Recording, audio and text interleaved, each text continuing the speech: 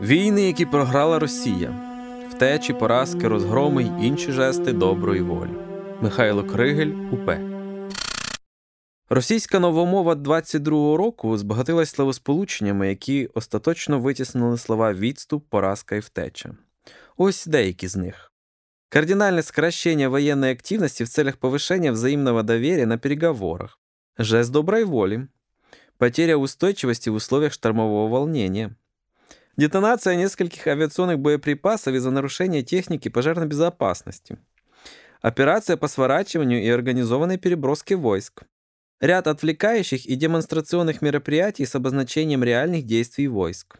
Отведение войск на более выгодные рубежи. Процес такої словозміни не новий для руського міра. Приміром, на початку 19 століття те саме виглядало ось так. У газетах, з яких вперше дізнався старий князь про аустерліцьку поразку, було написано, як і завжди, досить коротко і невизначено, про те, що росіяни після блискучих баталій повинні були відретируватися, і ретираду зробили в досконалому порядку. Старий князь зрозумів із цього офіційного повідомлення, що наші були абсолютно розбиті. Описував Лев Толстой у романі «Війна і мир» створення пропагандистами альтернативної реальності. Бажання російської влади промивати мізки співвітчизникам не змінилось за 2 століття. Осучаснилися хіба що технології та формулювання.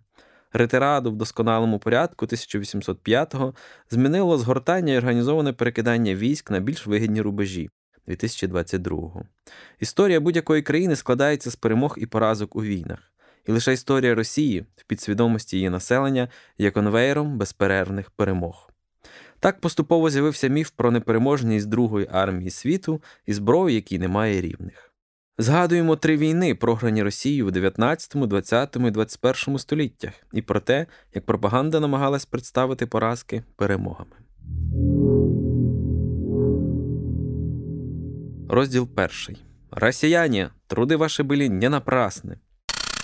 Увечері 19 жовтня 1847 року на одній із вузьких вулиць Вифлеєма православний єпископ Серафим зі свитою і група католиків-францисканців не домовились, хто кому має поступитися дорогою.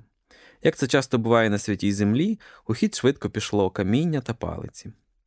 6 років по тому ця сварка призведе до Кримської війни за участю 4 імперій – російської, британської, французької та османської, в якій загинуть або помруть від ран понад 200 тисяч осіб, зокрема понад 140 тисяч росіян. Севастополь знищать, а міфу про непереможність російської армії буде завдано нищівного удару. Росіяни зажадали від Османської імперії, частиною якої тоді була Палестина, повернути православним ключі від храму Різдва Господнього у Вифлеємі, а також надати Росії протекцію над мільйонами християн в Османській імперії. Відмову в Петербурзі сприйняли як ляпас і почали готуватися до війни. Розраховували на те, що європейські монархії не підуть далі глибокого занепокоєння. 14 червня 1853 року російський імператор своїм маніфестом оголосив про початок спеціальної військової операції. Якщо порівняти цей текст із зверненням Путіна 24 лютого 2022 року, можна помітити, що за 169 років риторика не змінилася. «Истощив все убеждения и с ними все меры миролюбивого удовлетворения справедливых наших требований, признали мы необходимым двинуть войска наши в Придунайские княжества, дабы показать порте, к чему может ввести ее упорство. Не завоеваний ищем мы. В них Россия не нуждается. Мы ищем удовлетворения справедливого права столь явно нарушеного».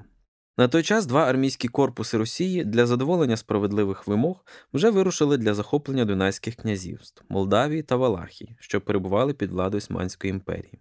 Так почалася Кримська війна, де Росії довелося мати справу не лише з Османською імперією, а й з арміями Англії, Франції та Сардинії. Росія не витягувала логістику на величезному театрі воєнних дій, не змогла перевести промисловість на військові рейки, не спромоглася створити чисельну перевагу над противником. Її вітрильний флот поступався паровому флоту союзників. У своїй книжці про Кримську війну британський історик Клайв Понтінг пише, що російські війська, цитата, здебільшого складалися з рабів-солдатів, озброєних у кращому разі гарматами 18 століття, які стріляли на чверть відстані і з половиною швидкості англо-французьких гармат. Про те, що спецоперація йде за планом і всі цілі будуть досягнуті, росіянам не забували повідомляти навіть тоді, коли стало зрозуміло, що справа йде до нищівної поразки. Навіть отрицательне всплиття Чорноморського флоту в Севастопольській бухті у вересні 1854-го подали як торжество російського духу. З честю, відслуживши вітчизні певний термін, судаці живцем поховали себе у вологу могилу, щоб остаточно убезпечити своє рідне місто. За 2,5 роки, поки тривала Кримська війна, встиг померти Микола І. На престол зійшов Олександр II. Йому й довелося погодитися з принизливими для Росії умовами мирного договору, серед яких була заборона тримати в Чорному морі військовий флот. Але зрозуміти, що Росія програла цю війну з царського маніфесту про Паризький мир 1856 року, було складно. Будущая участь и права всех христиан на Востоке обеспечены. Султан торжественно признает их. Россияне, труди ваші були не напрасні, запевняв імператор підданих. Була й інша оцінка того, що сталося, але знати її народу богоносцю було шкідливо для самопочуття. Наше нещастя в тому, що ми не можемо сказати країні, що цю війну було розпочато безглуздо, завдяки нетактовному і незаконному вчинку захопленню дунайських князівств, що війна велася погано, що країна не була до неї підготована, що не було ні зброї, ні снарядів, що всі галузі адміністрації погано організовані, що наша фінансова система виснажена, що наша політика вже давно була на хибному шляху, і що все це призвело нас до того становища, в якому ми тепер перебуваємо. Ділилася імператриця Марія Олександрівна зі своєю фрейліною Анною Тютчевою. Розділ 2. «Нам япошки ніпочом, переколім кирпичом». Півстоліття по тому Російська імперія наступила на нові граблі, цього разу на Далекому Сході. Новий 1904 рік розпочався фортіссімо, з гуркоту війни з японцями, що раптово почалася, згадував російський художник Олександр Бенуа. Майже всі поставились до неї з дивовижною легковажністю, як до якоїсь дріб'язкової авантюри, з якої Росія не може не вийти переможецею. Подумайте, ці нахаби япошки, макаки жовтопикі, і раптом полізли на таку махину, як неосяжна держава російська з її більш ніж 100-мільйонним населенням. Не відставав від культурної еліти і народ. «Запрягай, папаша, кур, ми поїдемо в Порт-Артур, нам япошки ніпочом, переколім кирпичом», співали на вулицях російських міст. Уявити, що в Росії може щось піти не так, у цій маленькій переможній війні не міг ніхто. Імператор мріяв про створення Жовторосії в Маньчжурії. Військові стверджували, що японська армія не становила загрози для Росії. Настрої почали змінюватись, коли з Далекого Сходу одне за одним почали надходити повідомлення про катастрофу. Здача росіянами Порт-Артура, поразка при Мукдені, знищення російської ескадри в Цусимській битві, японське вторгнення на Сахалін. Втім, все це не заважало пропаганді працювати. Газети писали, що перемоги японців на морі не дивні. Японці – природні моряки. Але тепер, коли війна перейшла на суходіл, справа піде зовсім інакше. Повідомляли, що в японців немає більше ні грошей, ні людей, що під рушницю покликані 16-річні хлопчики та люди похилого віку. Куропаткін, воєнний міністр, спокійно і грізно заявив, що мир буде укладено тільки в Токіо. Писав Вікентій Вересаєв у серії нарисів на японській війні. Після катастрофи в Цусимській протоці в травні 1905 року, де російську ескадру було знищено, на нараді в царському селі вперше заговорили про жест доброї волі – мирний договір з Японією. Але про визнання поразки не могло бути й мови, бо Росія, як відомо, непереможна. «Я не дам японцям жодної копійки. Росія ніколи нікому ще не платила контрибуцій», – заявив Микола II.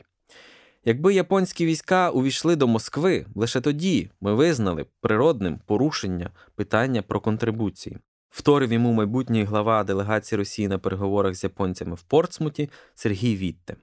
До слова, сам Вітте скептично ставився до побєдобєсія російських полководців і до їхньої здатності виграти цю війну.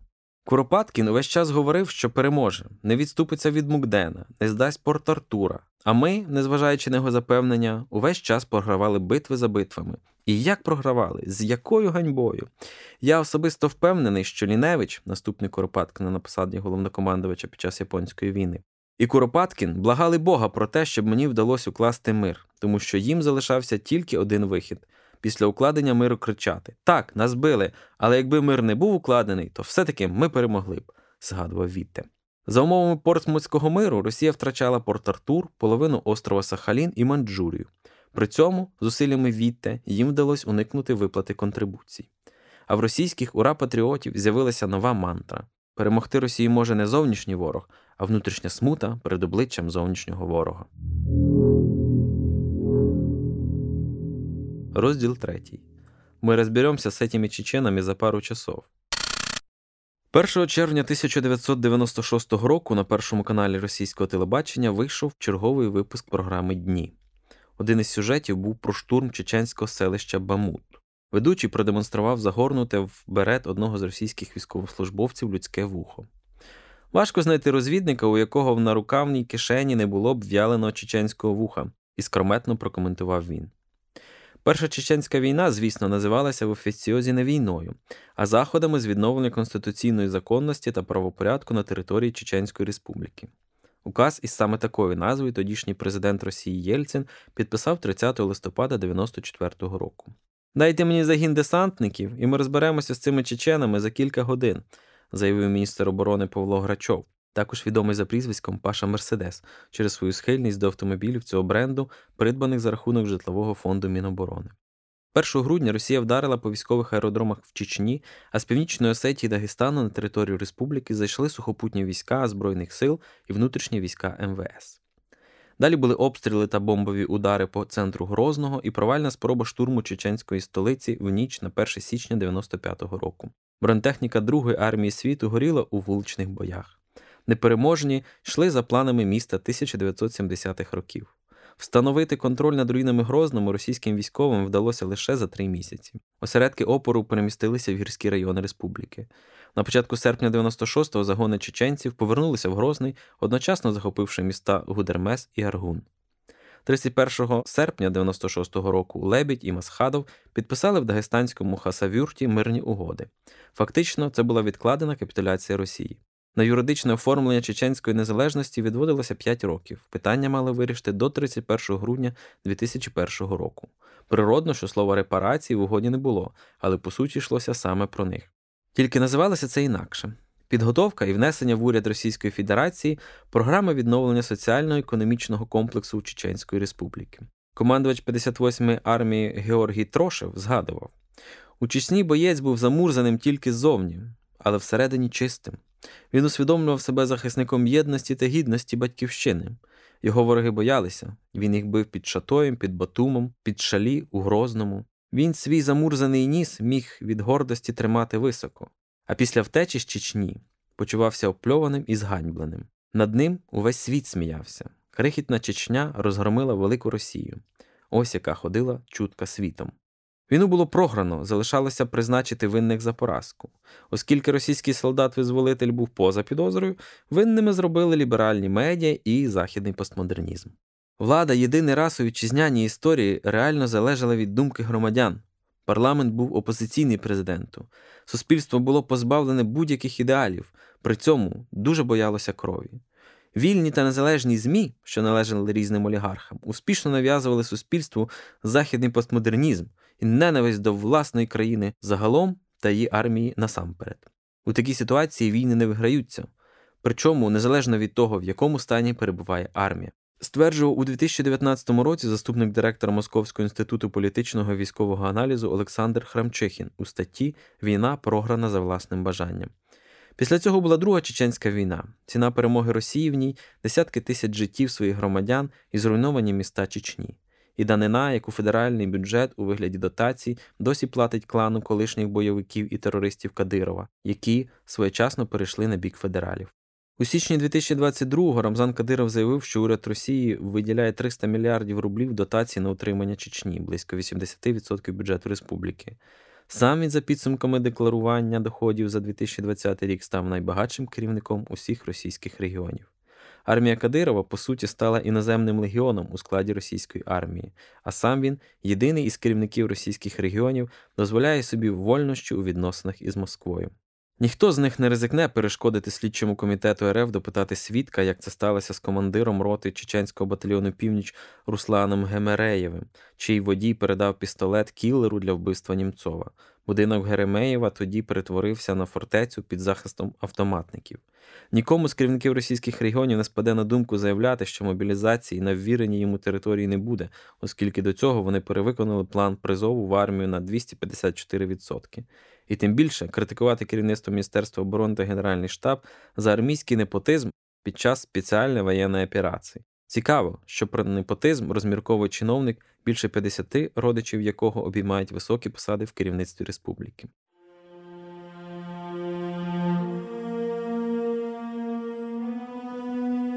Через 26 років після виходу програми «Дні» з відрізаним вухом чеченця, її автор Олександр Невзоров стане хорошим русским.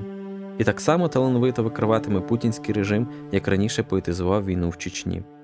А снаряди, начинені агітаційними листівками часів Другої Чеченської, росіяни розкидатимуть над українськими містами навесні 2022-го. Не пропадати ж зброї, якій немає рівних у світі. Михайло Крігель, УП.